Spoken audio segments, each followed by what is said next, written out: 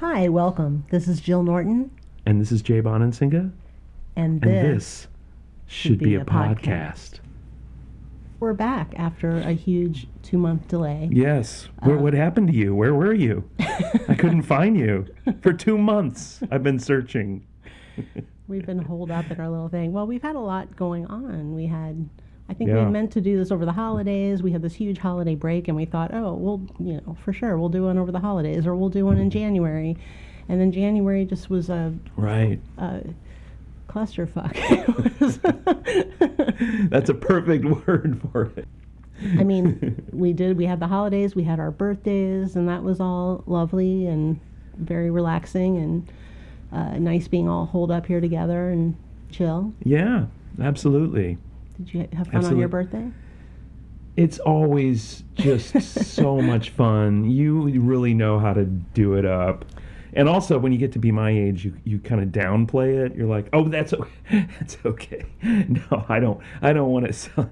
No, but secretly you do. You want to have somebody make over you. I think on your birthday. Do you think that? That's why you're up till 3:00 in the morning, blowing up balloons and hanging streamers for my birthday. Right. Exactly. I think it's because you miss your children. No, it's primarily do unto others. As you would have them do unto you. Right, but you blow up all the balloons and hang up the streamers on December 23rd for me, right. And then luckily they're still there on January 2nd for your birthday. Right, so right. I can kind of like skate by. It's ecological. It's green. We reuse. Right. And you do all the work. Our bling. And then I'm happy to do it. And then we also had our chaos of the riot at the Capitol, which was insane. Horrible. Terrible. But it was the same day that we won the Senate in Georgia, which got kind of buried by the whole Capitol riot situation. Yeah, that's true. It's like, it's always a mixed bag. It's always the bad with the good, and the good with the bad. And, right, but that bad was really bad and very terrifying. Terrible. But then inauguration and Biden, Kamala Harris, first woman the good. vice president. The good is outweighing the bad right now, I think. Yeah, definitely. But then the other thing that was the biggest holdup was the passing of my amazing stepfather, Mal, which was right in the middle of all that in the beginning of January. And even though he had dementia and it was a long, process that we knew was going to happen, it was still a shock to the system and really affected me way more than I ever anticipated it would. I had never experienced a death in the family like that close. As you saw, I was just a ball on the couch on crying at every moment, and hard as hell to not be with my family, to not be with my mom.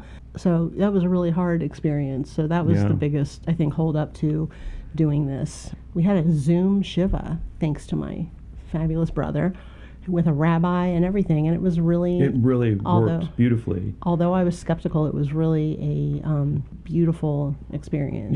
Connecting with like the grandchildren and just having everybody there sharing stories and the rabbi kind of moderating, and it was just beautiful. And it was the first Zoom I did not want to end. And it was just, my brother and I both experiencing, how much he had meant to us and kind of going all the way back. And the funny story from the Shiva that you are aware of, but it was really just a really, it was a meaningful, symbolic thing, was that there's a photo of my brother and I when Mal, my stepfather, came into our family, and he was dating my mom, I think, not even married, and he took Jeff and I on a family picnic, and we were just, we were early teenagers, and we were surly, and we did not want any part of this. We were so miserable. And there's a hysterical photo of Jeff and I just looking miserable, and Jeff's got his head on my shoulder, and I'm looking down, and we could not be surlier. And we've always laughed about this photo forever. But all of a sudden, the day of the Shiva, I thought of that photo, and I thought, we had never been on a family picnic before. We didn't even know. It was just, beyond our comprehension of what it even meant to have something like that. And of course, how old were you? You were like 15 or No, I was 14? I was probably 14, maybe 13. 13? 14, yeah. Well, you hate everything at that age. Right, exactly. You find everything disgusting. Right. So, yeah. But so we've laughed about this for so many years, but all of a sudden that realization of how much, something like that, it kind of symbolized what Mal had brought to our family and brought so much love to my mom and to us. Yeah. And to Frida. But anyway, we talked about it at the Shiva, and it was just really a beautiful thing to kind of like come all the way around back to that. And also after we got done with the Shiva. Have you noticed she doesn't come down here unless we have food or we're doing a podcast? But you know what? I specifically invited her to come down while we're talking and not while you're reading. Oh. Because she'll get bored. Well, no, because quickly. I don't want her to interrupt you while you're reading, but she can be part of the conversation. Right, Tina? Anyway, let me finish my story. Sorry. But the realization after the Shiva ended that Mal took that photo. My mom wasn't a big camera person, and Mal was. So Mal probably took this photo of us that, we were miserable. We didn't even think about the impact that photo has, like, now, 40 years later, pretty much. Right. It really was sort of a full circle, like just, hearing everybody else, hearing the grandkids, just realizing how much he brought to our life was really a powerful experience. Right. But thank you. You were good to me for the whole thing. You were a good partner. Good. Yeah, we've lost 2 fathers since we've done this podcast. Yeah. How strange. Yeah. It's very strange. But hopefully, people are getting vaccinated now, and I'm really hopeful that soon enough we'll all be able to travel and able to see our family again. And, How did that picnic and the surly teens and the picture alter the future? Well, I kind of explained that it was symbolic of Mal, and it was a symbol of something, of something that changed everything, which is Mal, what Mal brought to our life. He brought kind of this, let's go on a family picnic, let's do this, he brought cooking into our life. We were TV dinner kids. It was, he brought just joy and laughter to my mom, and he was tough. He was tough as nails at times, but he was such just a wonderful person, and he really, was very good to Jeff and I, and always supportive of us, and always loving. And so it was sort of at the Shiva that I had that kind of recognition of this whole, that point being this seemingly insignificant moment to Jeff and I, something we laughed about over the years, like, oh my God, that picture's so funny, and then not really realizing the impact of it, of what Mal brought to us. So it was like this little symbol. Yeah. Right. The photo took on, here's a kind of a segue into our theme today. The photo kind of took on a much different patina of meaning for you and your brother Jeff.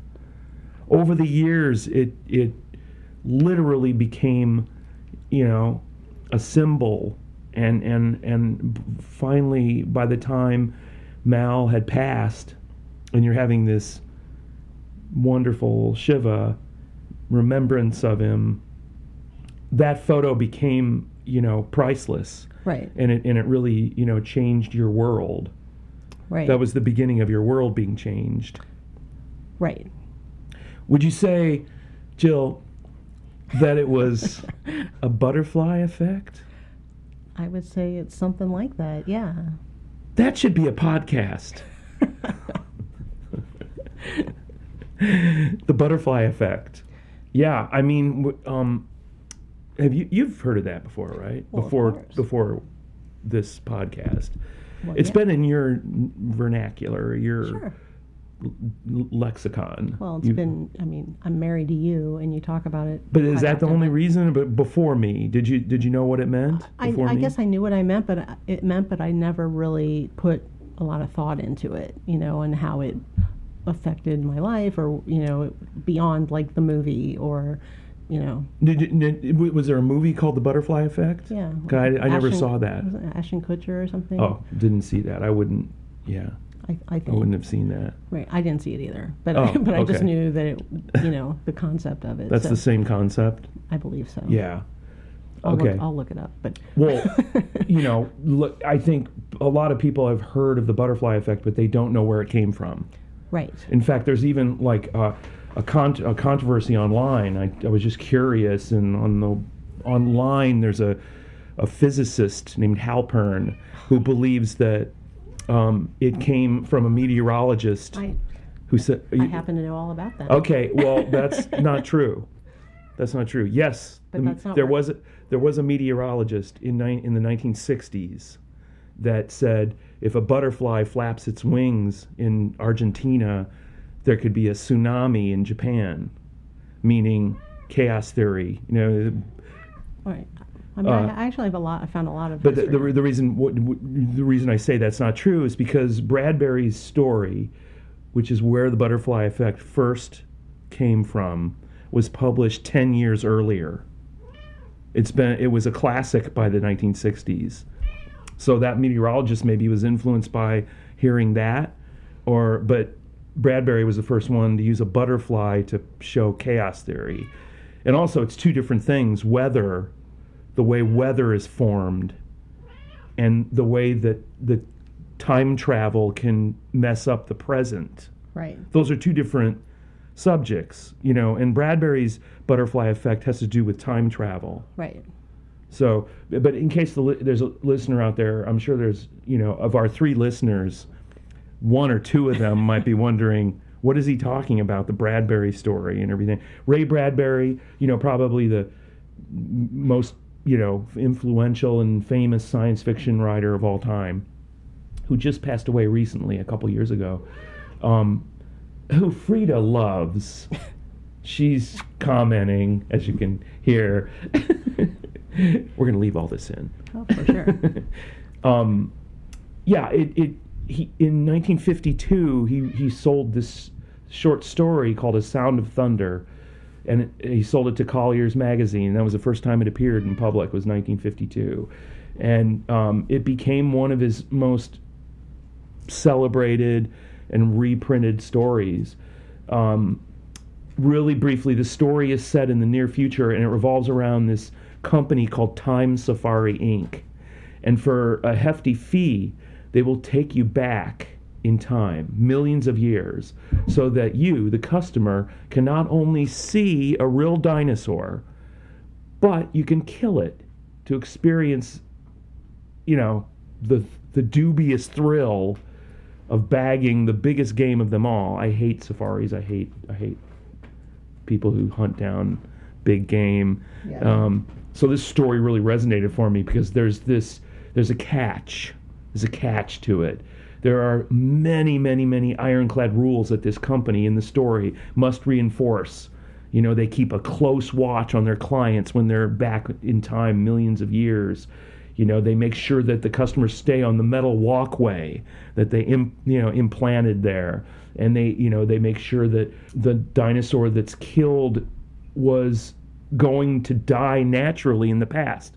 It was earmarked. It was going to die from natural causes. So nothing can be disturbed, and nothing in the past can change. Because, in other words, because of chaos theory, they knew the smallest change in the past can alter the present in an enormous, game-changing way. But of course, in the story, everything goes awry, and this asshole named Eccles takes one look at the actual T-Rex and freaks out. And he slips off the walkway, and he lands in the foliage, and they grab him and they throw him back into the time machine. And when the safari returns to the present, the entire world has changed. Everything, the language, the politics, everything's gone haywire because of this douchebag Eccles' stupidity. And on the last page of the story, on the bottom of his boot, he finds a beautiful yellow butterfly that he stepped on and killed 66 million years ago. And from that moment on, people started to talk about, I don't know if when the phrase the butterfly effect was first used, but they started talking about, the story was reprinted and celebrated and seen. And when I was a kid, I'm going to make sure that Jilly takes a picture of this for our website, one of her beautiful pictures of this completely dog-eared, read and reread book that I carried around with me when I was 12. It's called R is for Rocket by Ray Bradbury. And one of the 17 short stories in it is R is for The Sound of Thunder. And I remember vividly when I read this to my boys, who were then about the same age I was when I first discovered it. They were 12 and 14. I read this to them. They were completely riveted to this scene when Eccles first sees the dinosaur. I'll just read a couple sentences from it, but it is one of the most magnificent pieces of description of an actual dinosaur you will ever read. It's Bradbury at his finest. It says, "It came on great, oiled, resilient, striding legs. It towered 30 feet above half of the trees, a great evil god, folding its delicate watchmaker's claws close to its oily reptilian chest.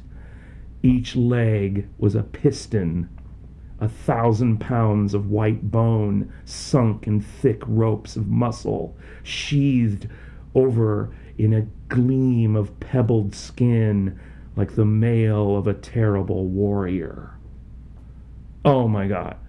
The whole paragraph, it goes on, that's about a third of the paragraph, but it's a single paragraph that describes it. And my boys were just bug-eyed when I was reading that to them. And, it was written in 1952. It is amazing. And that's where the butterfly effect comes from. And it's been, talked about for many, many, generations. It's, The Simpsons did a parody of it. I never knew that. I never saw that, but there was a Simpsons parody of the butterfly effect. Your thoughts, Jill? Well, I found some history of the premise of the butterfly effect. Goes way back to, I found a few things that might interest you. Going back to this guy Fichte, Fichte, in The Vocation of Man in 1800. Wow. He wrote, "You could not remove a single grain of sand from its place without thereby changing something throughout all parts of the immeasurable whole." Wow.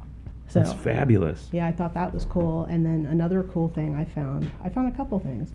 The concept of the butterfly effect, to me, is my religion in a weird way. It's hard to explain, but basically I'm not sure. I feel like there's a God, but I'm not sure. I'm pretty sure it's not a Christian God. For me, my belief, I'm pretty sure I don't believe in a Christian God, but I feel like intuitively that there is a God, there is a higher power. It goes back to science, the beginning of the universe. There was something before that, and scientists have pinpointed when it was, and it's a mystery as to what it was, the singularity. So in order to get things going, to me, there has to be a God, and that is the beginning of the butterfly effect. If you think about it, the first iota of subatomic energy that just started the Big Bang is the butterfly effect, and from then on, it's just been this super complex web of actions and reactions, and if you change one of those, if you take one of those Jenga pieces out in the past, you're fucked. Well, can I read one more? Yeah, please. You were just pausing. Okay. I thought I'd jump in because, That's what you do. Exactly. I'm always waiting right for the pause that I can jump in on. Go ahead. Well, I appreciate that at least. There was a 13th century German proverb, "For want of a nail, the kingdom was lost." And Benjamin Franklin took a poetic take on it. So he had written, "For want of a nail, the shoe was lost. For For want of a shoe, the horse was lost. For want of a horse, the rider was lost. For want of a rider, the battle was lost. For want of a battle, the kingdom was lost. And all for the want of a horseshoe nail. Wow, that is beautiful. Isn't that I've cool? never heard that. Yeah, I thought you're that- right. That is totally the butterfly effect. So Bradbury ripped off Benjamin Franklin. Benjamin Franklin should have sued him, I think. Well, I just want to read a little bit about that meteorologist, just because I found some cool stuff about his whole thing, Edward Lorenz. So it was the chaos theory in the 50s. He was trying to predict the weather, and he was trying to figure out a way to predict the weather. And he was a mathematician as well, and he had entered as one of his, numerical entries, a decimal 506, and it created a completely different thing. The actual decimal number was 506127, but he didn't enter in that 127, and it created this completely different thing. And that's when he realized that the smallest I see. thing, That was like the discovery. right, the smallest thing. So he said a teeny change in the initial conditions had enormous long-term outcomes.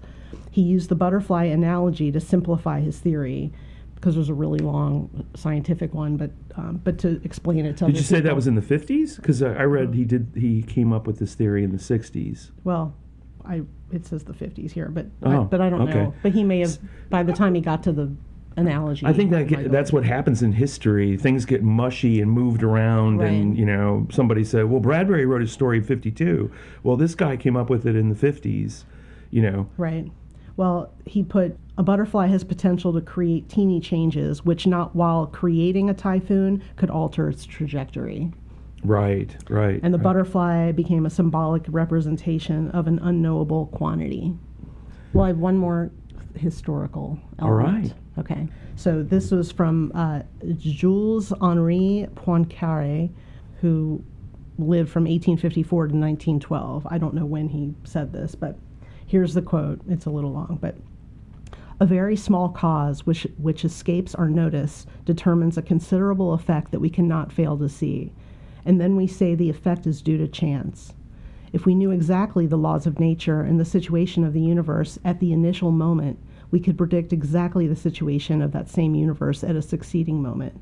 But even if it were that case, that the natural laws had no longer any secret for us, we could still only know the initial situation approximately. If that enabled us to predict the succeeding situation with the same approximation, that is all we require, and we should say that the phenomenon had been predicted, that it is governed by laws. But it is not always so. It may happen that small differences in the initial conditions produce very great ones in the final phenomena. A small error in the former will produce an enormous error in the latter. Prediction becomes impossible, and we have the fortuitous phenomenon. Wow, that's fascinating. So I'm going to read a story called Zion. And even by that title, you might guess what the butterfly effect is, but you might not. So here we go. Zion.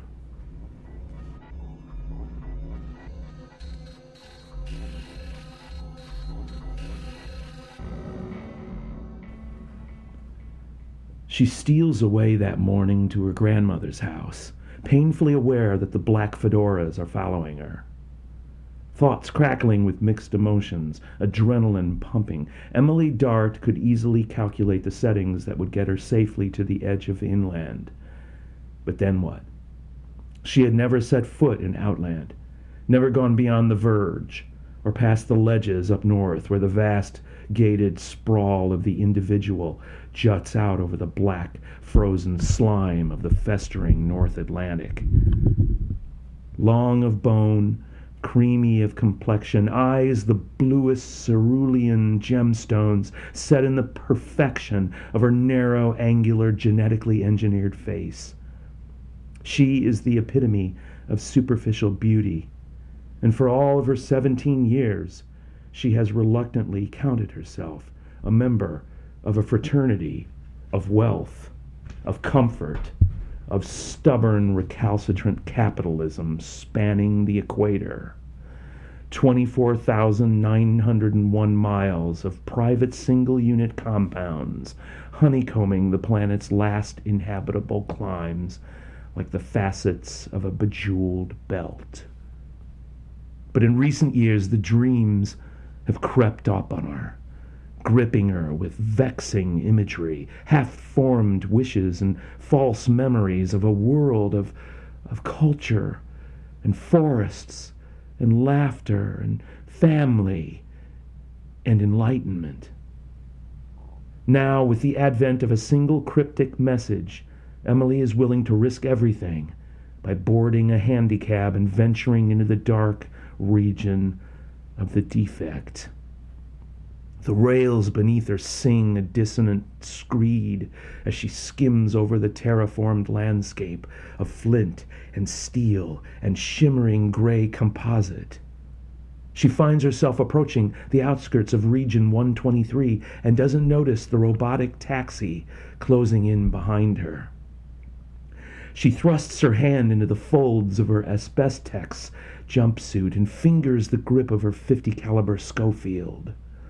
She can see the scorched iron ramparts in the looming haze ahead of her like the mouth of an ancient leviathan, the gates of Outland, its long blackened teeth gaping, poised to swallow anyone with the impudence to cross over.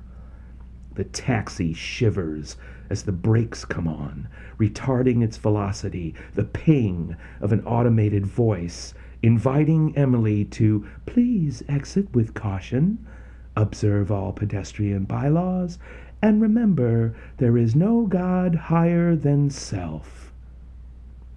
Yeah, eat shit, Emily grumbles as she levers herself out of her seat and lurches out the door. The plasmagram had come late that previous night, a feverish message jumping off the retinal screen embedded in the palm of Emily's dented, shop-worn hot hand.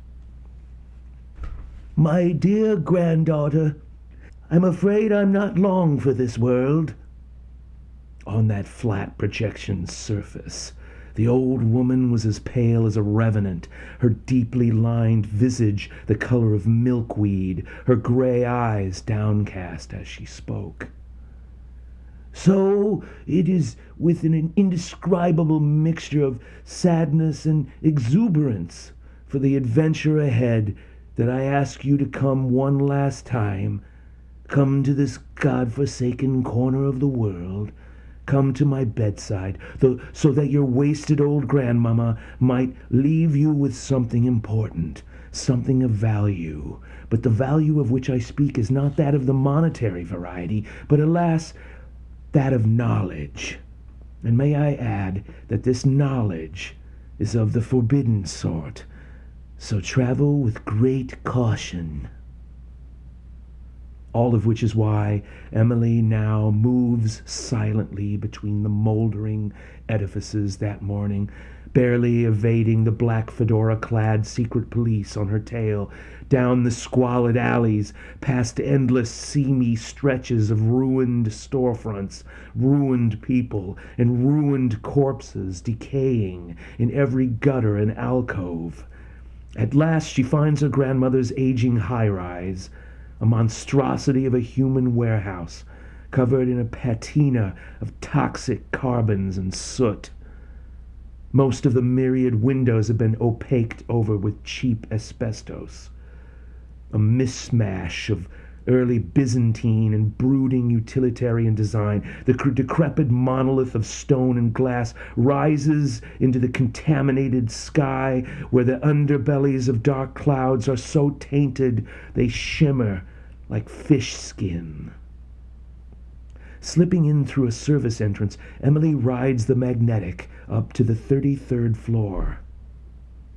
At the end of the shabby corridor, she finds her grandmother's door sprung, the lock blasted away and still warm.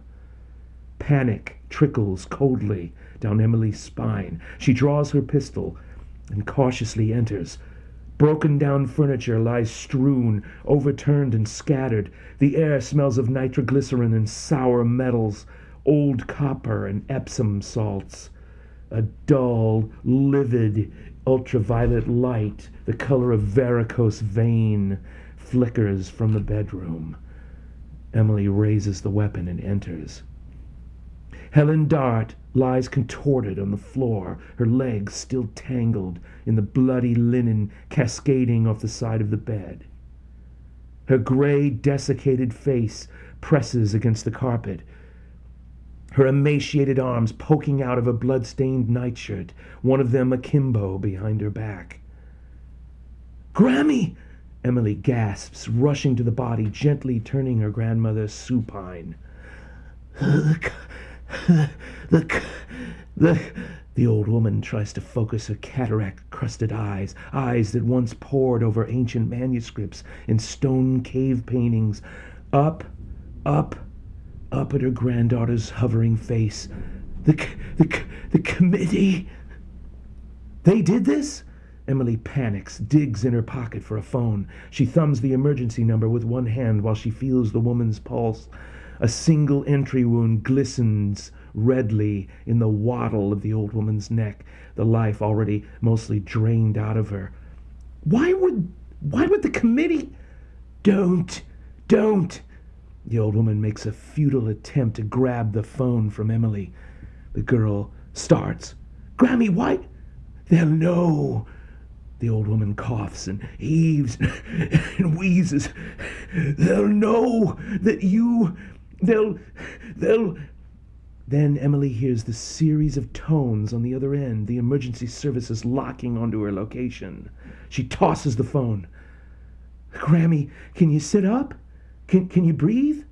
You've lost so much. Listen. The old woman makes one final ditch attempt to enunciate to get the girl's attention. Listen to me, sweetheart. I'm past helping.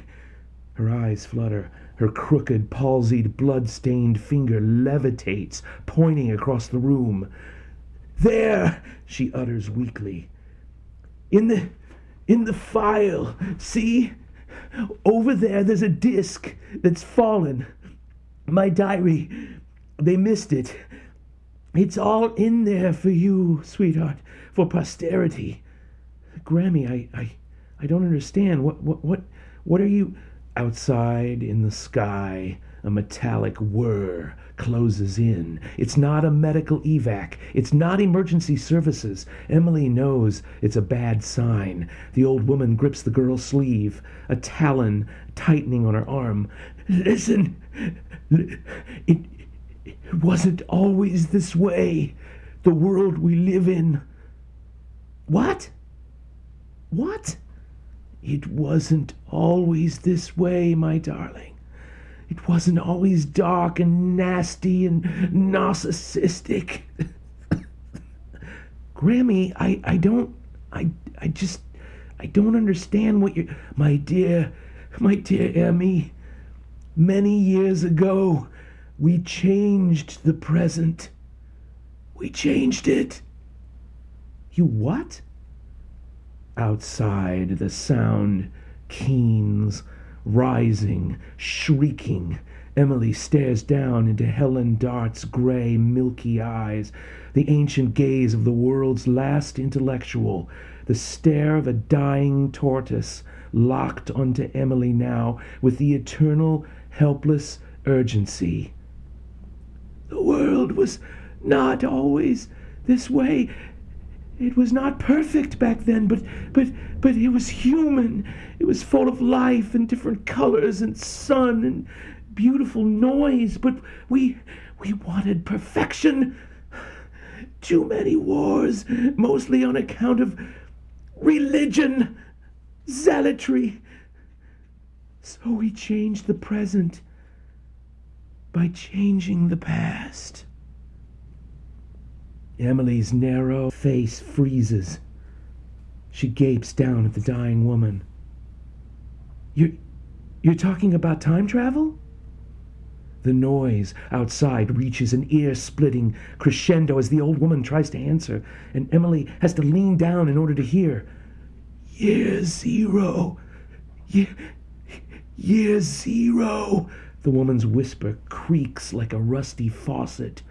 We went back, and we removed a very important... The room spasms suddenly with light and sound as the window explodes. Emily spins away from the old woman as the man on the zip line bursts through the pane. Gunfire and broken glass blossom in the stillness. All at once, things transpire in that claustrophobic bedroom with its jiggling portraits of old philosophers and even older books, all of them handmade, one of a kind, tipping off antique shelves at a rate that's nearly impossible to track with the human eye, but is initiated by a sudden salvo of high-caliber lethal projectiles strafing the floor at the old woman's feet and half of her wasted, malnourished torso. Her last breaths huff out of her as she shivers at the tiny sequential eruptions of blood and fabric puffing in the red tufts up the side of her faded linen house dress and the wrinkled skin above her jugular. In the 3 seconds it takes for the old woman to be silenced forever, Emily Dart manages to do three things simultaneously in that cloud of debris that begins swirling around her. She leaps away from the bed toward the ransacked file cabinet, pulls her pistol, and scoops up the diary in one continuous motion. Her inertia has carried her closer to the inner door, which opens out into the apartment's central corridor, and when the man on the zip line has to pause for a second to unhook himself and to recock the lever on his weapon, Emily has enough time to raise her own gun while jacking the doorknob with her free hand and squeezing off a fusillade of 11 rounds of blunt-nosed, non-lethal bullets in the general direction of the assassin. The blasts puffing a necklace of tiny explosions in the molding inches above the man's head. At this point, Emily is already out the door, the disc stuffed in her pocket, her panther-like legs reinforced through years of regular genetic modifications and treatments, the hallmark of an inland ingenue earmarked for high society, now careening headlong down the narrow, seedy hallway of discarded iron rebar, packing straps, and trash. And within seconds, Emily has slipped through a window, vaulted from one building to another, made it to ground level, and charged full speed down an adjacent alley toward a dark warren of buildings and pedestrian tunnels, and has, once again, slipped away from the fedoras. Hours later, Emily Dart sits alone on a desolate auto train, the only passenger at this time of night, the dark void of Outland passing the windows in streaks of jaundiced sodium vapor light and the blur of vast deserted housing blocks. She slumps in her contour seat, weighed down by the grief of watching her biological grandmother die before her eyes. She cradles her phone, tapping her thumbnail on the text file, pausing on the display. It had taken Emily a while to decipher the strange numbered sequences and lettered codes that line the opening pages of her grandmother's journal. But eventually Emily realized, once the words centrifuge and launch pad had started appearing, that the numbers were geographic coordinates. These coordinates, which Helen Dart had feverishly typed into her journal over 45 years ago, referred to the location of a temporal engineering center. Emily had no idea there were still such time travel conveyances in existence, let alone that there was one located in Outland. The prevailing belief was that the old defunct time machines were destroyed or dismantled or sold for parts decades ago, when the practice had become illegal. Nearly half a century of butterfly effect noise in the timeline, as well as the countless temporal doubles walking around the earth, confusing everybody, wreaking havoc. All of this had ultimately brought about the end of legal time excursions. The scuttlebutt on the street, Emily had heard, was that only a few black op missions had been sanctioned by the committee in recent years. But now, Now, as Emily cracked open the puzzle box that was Grammy's diary, she was about to learn the true story of how Grammy and her team had managed to remove Christianity from the timeline. It was an old centrifuge, Russian-made, wobbly and rusted out in places, not the gleaming craft that NSA operatives have been using for decades. I can assure you that. I remember the day my colleagues and I climbed into the scoop, strapping ourselves in for the slingshot effect that would propel us 12 miles above the surface of the Earth, into the Einsteinian slipstream, and over 2,000 years into the past. I blacked out halfway up, feeling as though the skin of my scalp would peel off in the G-forces. The next thing I knew, we had splashed down, and after recuperating for 72 hours or so, taking electrolytes, Squam, and Restoril, doing the PT just as we had trained to do in the simulators and implants, we had recovered enough to climb out of the scoop.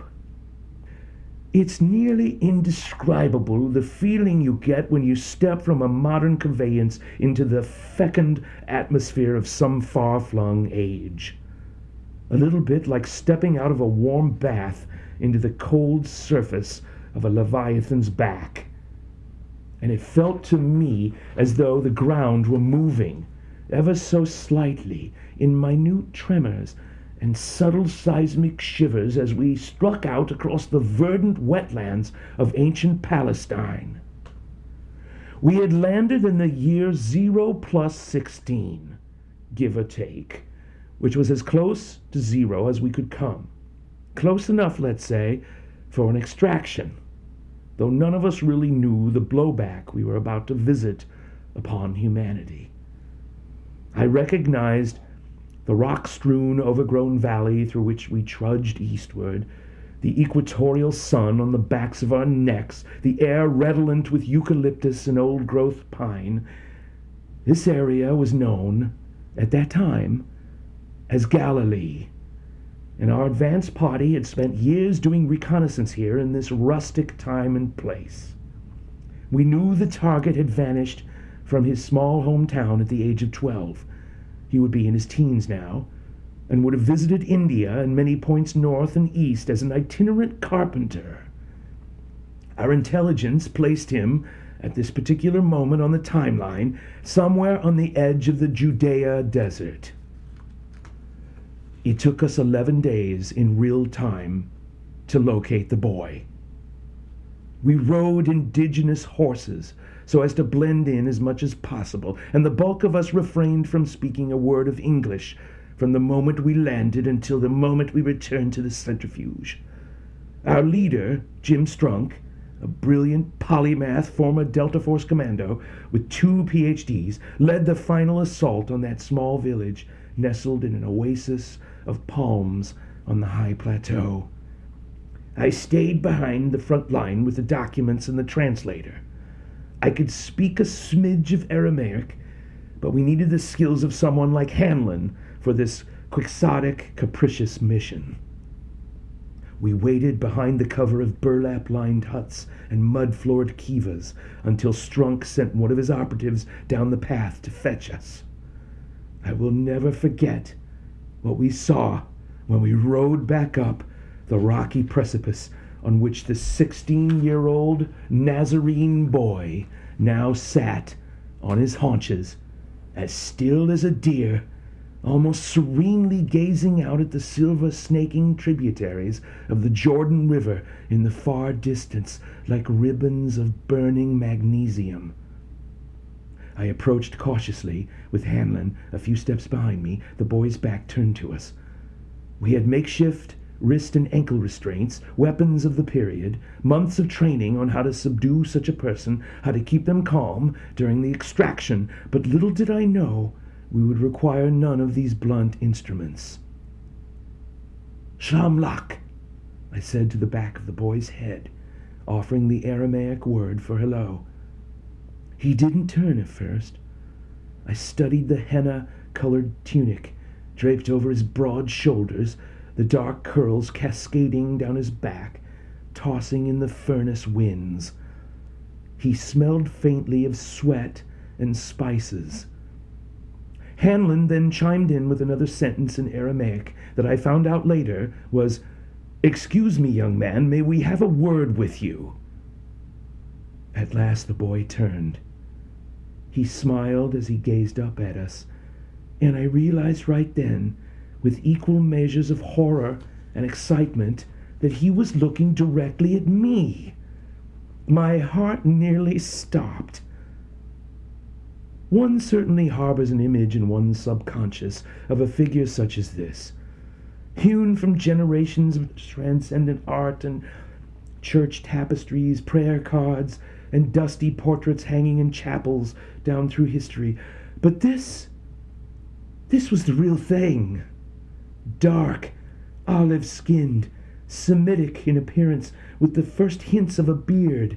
He looked older than his 16 years, and despite the baby face, the skin around his eyes had already tanned and weathered and developed heartbreaking crow's feet, as though the young man had already been staring out at the void for years, thinking fervently about our place as humans in that terrible black abyss behind the stars. Then he said something, which I was certain was directed at me. Hanlon translated. "Greetings, my sister. I've been waiting for you for years now." I looked at Hanlon, then looked back at the young carpenter, the man we planned on removing from history before he had a chance to begin his ministry, and I must have appeared befuddled by his comment. "I'm sorry," I said to the boy, and added without a trace of guile, I don't understand." Hanlon translated my babble into the dead language that sounds like a person is choking up phlegm. The boy rose to his feet, his sandals worn from his secret vision quest in the desert. He gave me a sympathetic nod. He was muscular, swarthy, his face and arms bearing elaborate tattoos. If pressed, I would have to confess that he looked like what they used to call a rock star. "I'm ready," he said in English, and the sound of his exotic accent, as well as the sheer impossibility of his response, sent waves of gooseflesh down my back. I found myself offering a hand to him, and he tenderly took my hand in his. It was like touching the ages. Emily is so absorbed in the flickering scroll of text churning up the display screen in her lap that she sits in that empty train car long after it has reached its terminus point and has shuddered to a stop on the edge of the vast, desolate, stark wasteland, a territory which resembles the surface of some stony, frozen asteroid in deep space. The sound of footsteps and automatic weapons being cocked somewhere behind her now penetrate her trance and wake her up for her to suddenly power off the reader and sit up bolt straight. In her peripheral vision, through grime-diffused window glass, she sees the flickering beams of light from the committee's agent's scope surrounding the auto train. She makes a run for it. The outer door collapses with the force of her boot slamming down on the battered alloy, and she lurches out into the darkness while simultaneously drawing her pistol and leaping toward the pedestrian steps that stand at the end of the depot in a sickly yellow cone of arc light, a narrow spiral that plunges down to ground level. Even now, Emily can see the first hints of the great black ruins of the centrifuge in the distance, brushing the black clouds like a corroded mountain range. She sets her sights on that sad, forgotten, forlorn facility. She hurtles down the ramshackle iron steps, ignoring the team of black chapeaued operatives behind her, on either side of her, closing in, converging on her through the fog bank of particulate, enveloping the trestles of the auto rail. But nobody fires a shot. She is outnumbered, surrounded, trapped, out of option. "That's far enough!" A stentorian voice calls out to her as she reaches the bottom of the rickety stairs.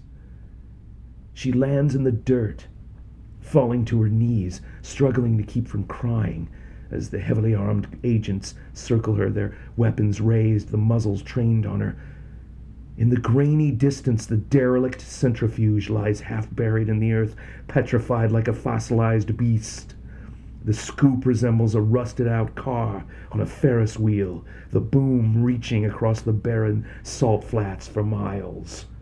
Once upon a time, the mechanism catapulted the enclosure over 60,000 feet into the upper atmosphere, where the manned craft would detach and achieve the speed of light, and passengers would fall into deep, dreamless unconsciousness as the years rolled back like a card deck being shuffled.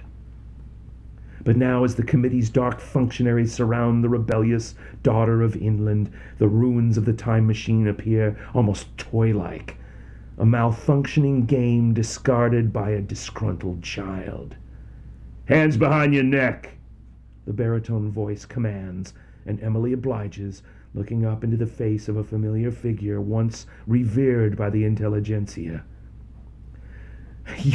You have no idea," she says to the man, shaking her head and looking at the parched ground. That's all she can say at this point. "You have no idea." "Sorry to differ with you, sister," Dr. James L. Strunk, Ph.D., says to her. The leader of the time travel mission, codenamed Project Zion. He is now in his early 70s and has a thick neck and eyes as cold as ice crystals beneath the brim of his raven black Homburg. "But the truth is, I have a pretty good idea of everything running through your mind at the present moment." Emily Dart spits in the dirt. "It doesn't matter what you say, what you do to me. You can put the crown on my head. You can bulk erase my memory. But it won't change the fact—" "What?" He looks down, his aquiline nose directly at her. "That it was different once?" Just get it over with. He turns to one of his retinue of agents. "Arthur, get the cap." He turns back to her. "Your grandmother was a cockeyed optimist, young lady." Two other men approach, one of them carrying an alloy headband embedded with digital displays. "Remember, I'm doing you a favor." "He's out there somewhere," she murmurs into the ground as the men attach the cerebral reboot apparatus to her head, tightening it down on her lustrous wheat-colored locks. "You can't remove him from history. Not him. He's permanent." One of the men flips on the power source, and Emily hears a low hum resonating down her nasal passages. She bows her head and waits. Strunk reaches down and lifts her chin up so that his frosty stare can pierce her lidded gaze. "Didn't you hear? The gods are dead. There's no such thing as religion anymore. No souls, no afterlife." He pauses for emphasis then, smirking at her. "Jesus has left the building." She says nothing. She waits. The cut to black never comes. The telltale explosion inside her skull as 500 volts are rammed through her cerebral cortex never occurs. She blinks at the sound of a bullwhip snapping in midair only inches away from her, and when she finally opens her eyes and focuses on the man hovering over her, Dr. Strunk has already begun to collapse, as if he were suddenly an invertebrate with no motor control whatsoever, a sack of skin folding like old laundry to the ground. He lets out a gasp, and Emily sees the tiny stun pellet lodged in the man's nape. All of this occurs over the space of a single instant that seems to hang suspended in the golden light. The other operatives scramble for cover, going for their weapons, crying out obscenities and generally panicking. It's still too dark to see the ragged band of rebels coming from the east in a sort of caravan of all-terrain vehicles and hovercrafts, kicking up a thundercloud of dust. Emily manages to rise to her feet as Dr. Strunk wreathes and twitches on the ground before her. Curled into a fetal position now, stricken and reeling from the non-lethal, albeit excruciatingly painful, stun pellet, he tries to speak, but his mouth does not cooperate. By this point, some of the other agents have already fled. Others stand agape, staring in horrible awe at the man leading the convoy of motley individuals roaring in on their battered, road-weary 2- and 3-wheelers. The noise and dust rise into a curtain of billowing fog as the lost battalion approaches. Battered lizard-tail motorbikes rumble into view, each carrying 2 or 3 tattered passengers in layers of ragged fabrics and ceremonial battle garb. The regiment consists mostly of men, although some women with feral faces and elaborate weapons populate the group. Rocket-powered 3-wheeled ATVs bring up the rear, roaring into the station in flickering blue-flamed wakes. On each flank come dusty road-battered contraptions of recumbent hovercycles and sidecars skimming on cushions of noisy forced air, kicking up tiny dust storms of sepia-toned murk. Emily can't move, can't speak, can't think. She can only stare at the dark figure who seems to be the leader, dismounting his 2-wheeled conveyance, emerging from the dust cloud and calmly walking directly toward her. The first thing she notices is the face, wizened, deeply lined, as tough as dried parchment, the guileless, boyish look of another era now aged by hardship and rough roads. The soft brown eyes that radiate kindness, are now buried in coronas of wrinkles, the dark curls still shoulder length, but now the hair and beard are flecked with iron gray. There's an authoritative air about him, a man of professionalism, the possessor of a strange mastery that can only be described as modern. He wears black riveted denim and vintage leather boots, so worn they look pewter, and he carries stun weapons on his belt. He approaches with an unlikely combination of confidence, wariness, and deference. Emily can only stare and search for words that won't quite clear her throat.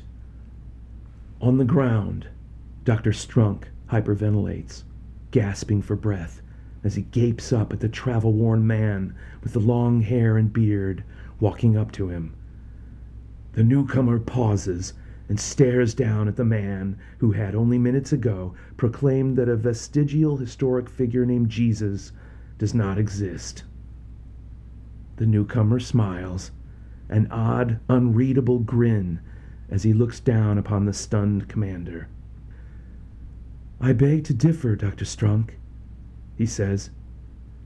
A moment passes, and then the newcomer looks at Emily and says, "Are you coming?" She gapes. I don't understand." He smiles again. "This is how it begins."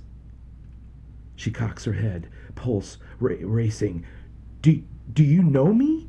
she asks. "Do you know me?" he replies. Emily looks into those deep-set brown eyes that harbor ancient truths and savage anguish, and she smiles back at the millennia. Then, because she's only human and lacks the rhetorical grace of a supernatural being, she merely shrugs and says, "Why not? I got nothing better to do." Then she proffers a little bow. "After you." The man with the beard takes her hand and leads her back to his 2-wheeled contraption that vaguely resembles something once known in another timeline as a Harley-Davidson Fat Boy Model 103. He helps her onto the rear portion of the seat, then climbs onto the apparatus himself. There's a practiced manner in the way he kicks the starter, revs the power plant, and signals to his disciples. The others fire up their turbines, and begin to pull away as the bearded, long-haired leader flicks his handle grip and lurches across the lot, sending a rooster tail of exhaust and debris. And the girl clings to him. From his position on the ground, Dr. James Strunk watches the battalion vanish into the morning sun. With a bizarre mixture of rage, sadness, and even a little pride, the scientist gazes at the convoy as it bellows away, receding into the distance, swallowed by the glare of the rising sun. The last faint ghosts of the caravan, like icicles melting on the horizon, vanish into the steel-gray waves of noxious heat. And then there's only silence, and the merciless wind, and the scientist listening to his own racing heartbeat. He closes his eyes, and he waits, and waits, and waits for the world to begin to change once again.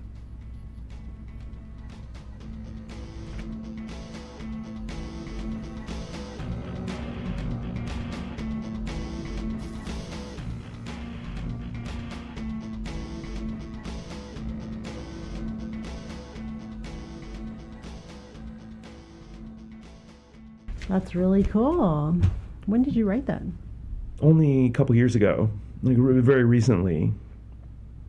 I wanted to do something. I wanted to do a feature-length story about it, or a book, or something about them removing Jesus from the timeline. That was the only notion I had, the only idea that was in my mind, and it was definitely a Bradbury-esque inspired idea.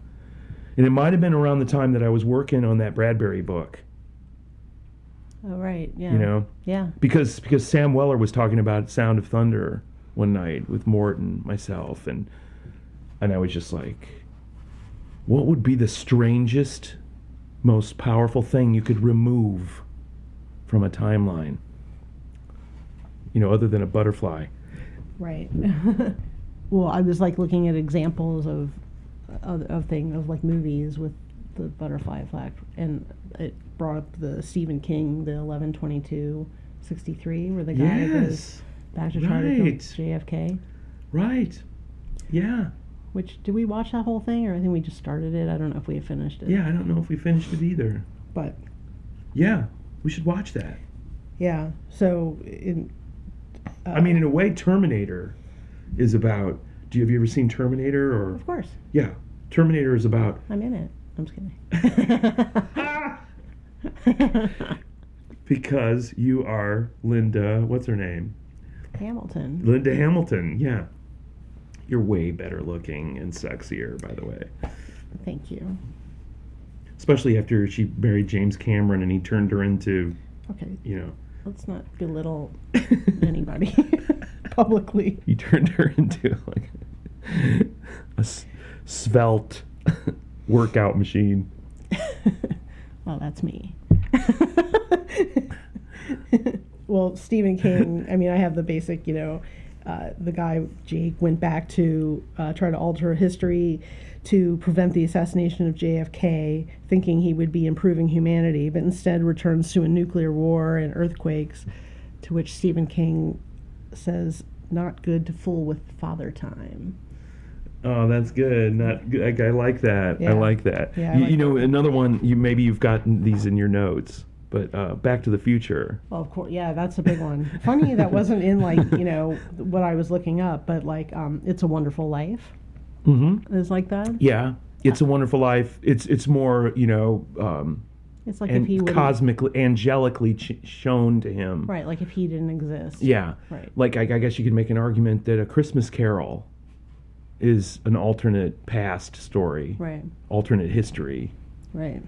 The ghosts show him what really happened in his past, then they show him what could happen in the future when he dies, and everybody hates him, and the washerwomen are stealing his clothes, and yeah. And also one of my fave movies, but Donnie Darko, where he tries to he finds that sort of wormhole. I've never seen that. Yes, you have. You've watched it with me like Did I? 2 or 3 times. No. You're not a big fan of it, but it's one of my favorites. Maybe I Jake was Gyllenhaal, high. yeah, well, that's assumed. Anyway, but I have some real examples of butterfly effect. The butterfly effect. It's not easy to say 3 times fast. No, it's not. Do you want to hear them? Yeah. So, the bombing of Nagasaki. Yeah. The U.S. initially intended to bomb the Japanese city of Kuroko, with a munitions factory as a target.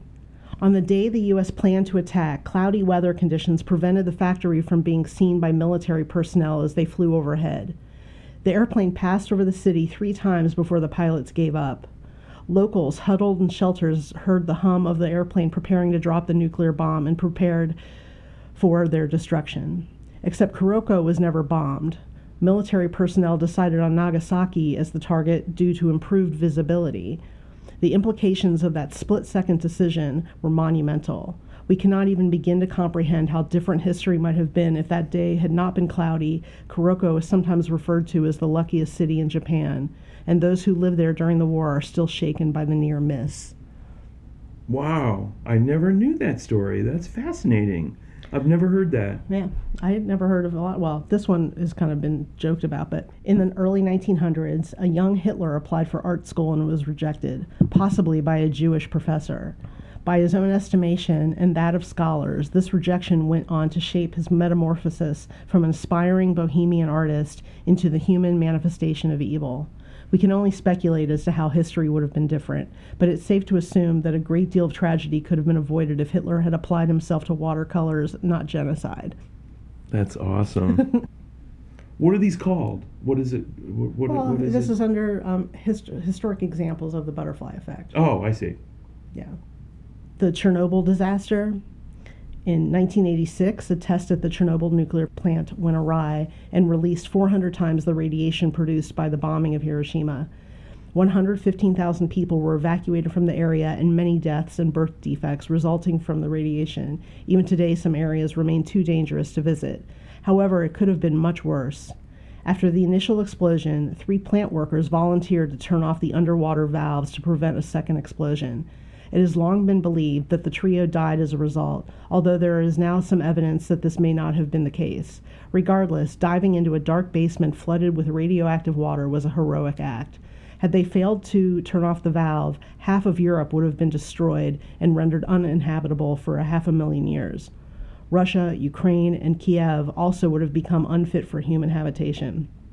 Whether they lived or not, the 3 men, Alexei Anenko, Valery Bezpalov, and Boris Baranov, stilled the wings of a deadly butterfly. Indeed, the entire Chernobyl disaster was a result of poor design and the ineptitude of staff. The long-term result, in addition to the impact on residents of the area, was widespread anxiety toward nuclear plants and bias against nuclear power, leading to a preference for fossil fuels. Some people have speculated that Chernobyl is responsible for the acceleration of global warming as countries become unduly slow to adopt nuclear power. Yeah, wow. Well, we've often talked about how we got together, because I think we've mentioned this before, but I don't think we've actually told the story. So I'll tell This is the Jill ultimate abbreviated Jill, version. yeah. Early in my photography career, in like 2002 or 2003, my friend Sari, who had small children, said I should contact this woman who has a kids band, and I could like collaborate with her and go and photograph the kids and do photos for parents. And so I did, and I started this, kind of working relationship with Jeannie, who is Jay's ex-wife. But I was happily married at the time. Everything was, whatever. It was just that. I was just photographing her a couple times, sometimes by herself, sometimes with her band, of which Jay plays harmonica and was sometimes in the band. And so I'd photograph them as a band often. Sometimes the boys, Joey and Billy, were up there also as little kids singing. It was adorable. And I photographed them, 3 or 4 times. And then she became my landlord in my previous marriage, which was totally strange and, mostly uneventful. But after she was selling the place, you came into the back door as I was in the kitchen making dinner with my husband at the time. and you were going downstairs to get books. I went down to introduce myself because I knew who you were.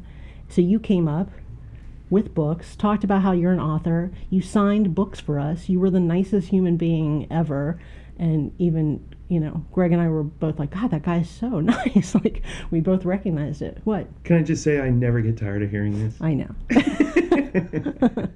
But that was pretty much the end of it. That was probably 2007, 2000. And that was it. I didn't. Ironically, I think they were the Killers games, which. Yeah. Yeah. There were a couple of them, though. I think, like, Head Case, yeah, maybe. I don't know.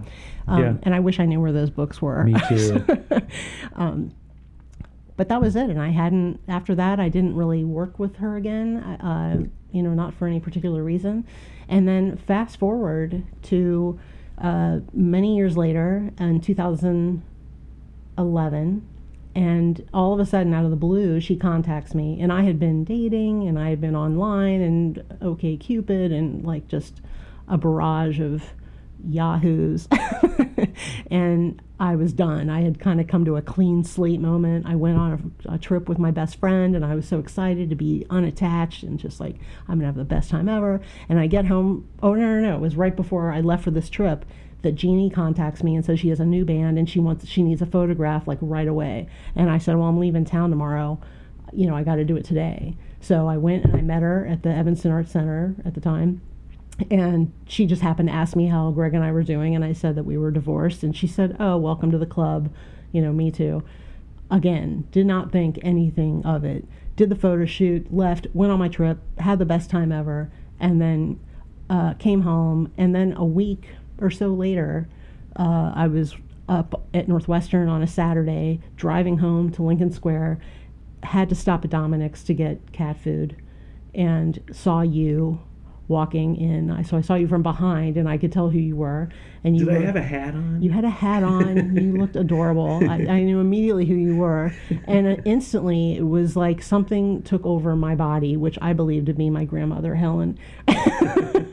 But I went into autopilot, and I just followed you in. I just had to get cat food, but apparently you just had to get one thing too. We both got into checkout lanes, apart from each other, but at the same time. I forgot your name, so I went over and sort of like hung out around where you were. Right. Keep in mind, I felt like that day I looked like ass and I didn't want anyone to see me, but all of a sudden I was like hoping that you would see me. I was like looking at books at the bin, like outside of the and then I still couldn't remember your name. You didn't even notice me. You walked out to your car. I followed you out. You got in your car. You drove away, and I was just like, what is his name?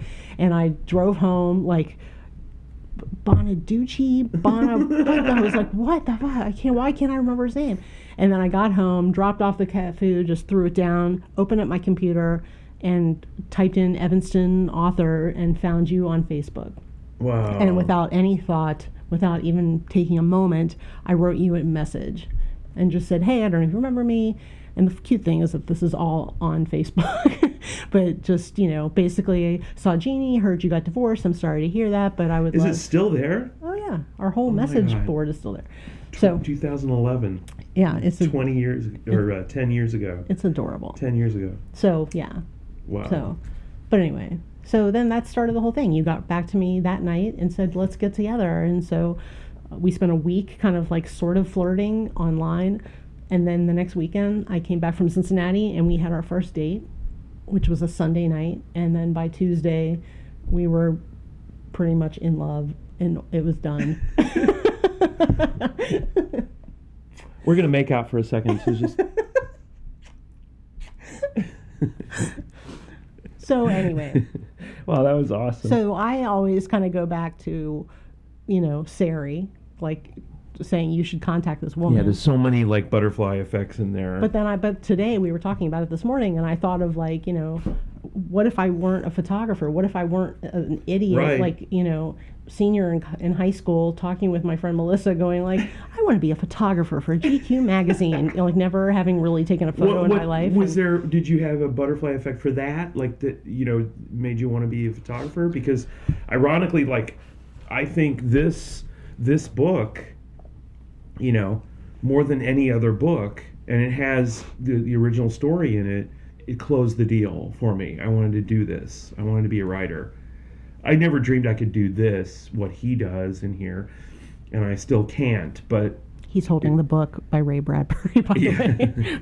Like a golf tournament. He's stepping up to shoot. Now he's using a 4-wood. 4-iron. 4.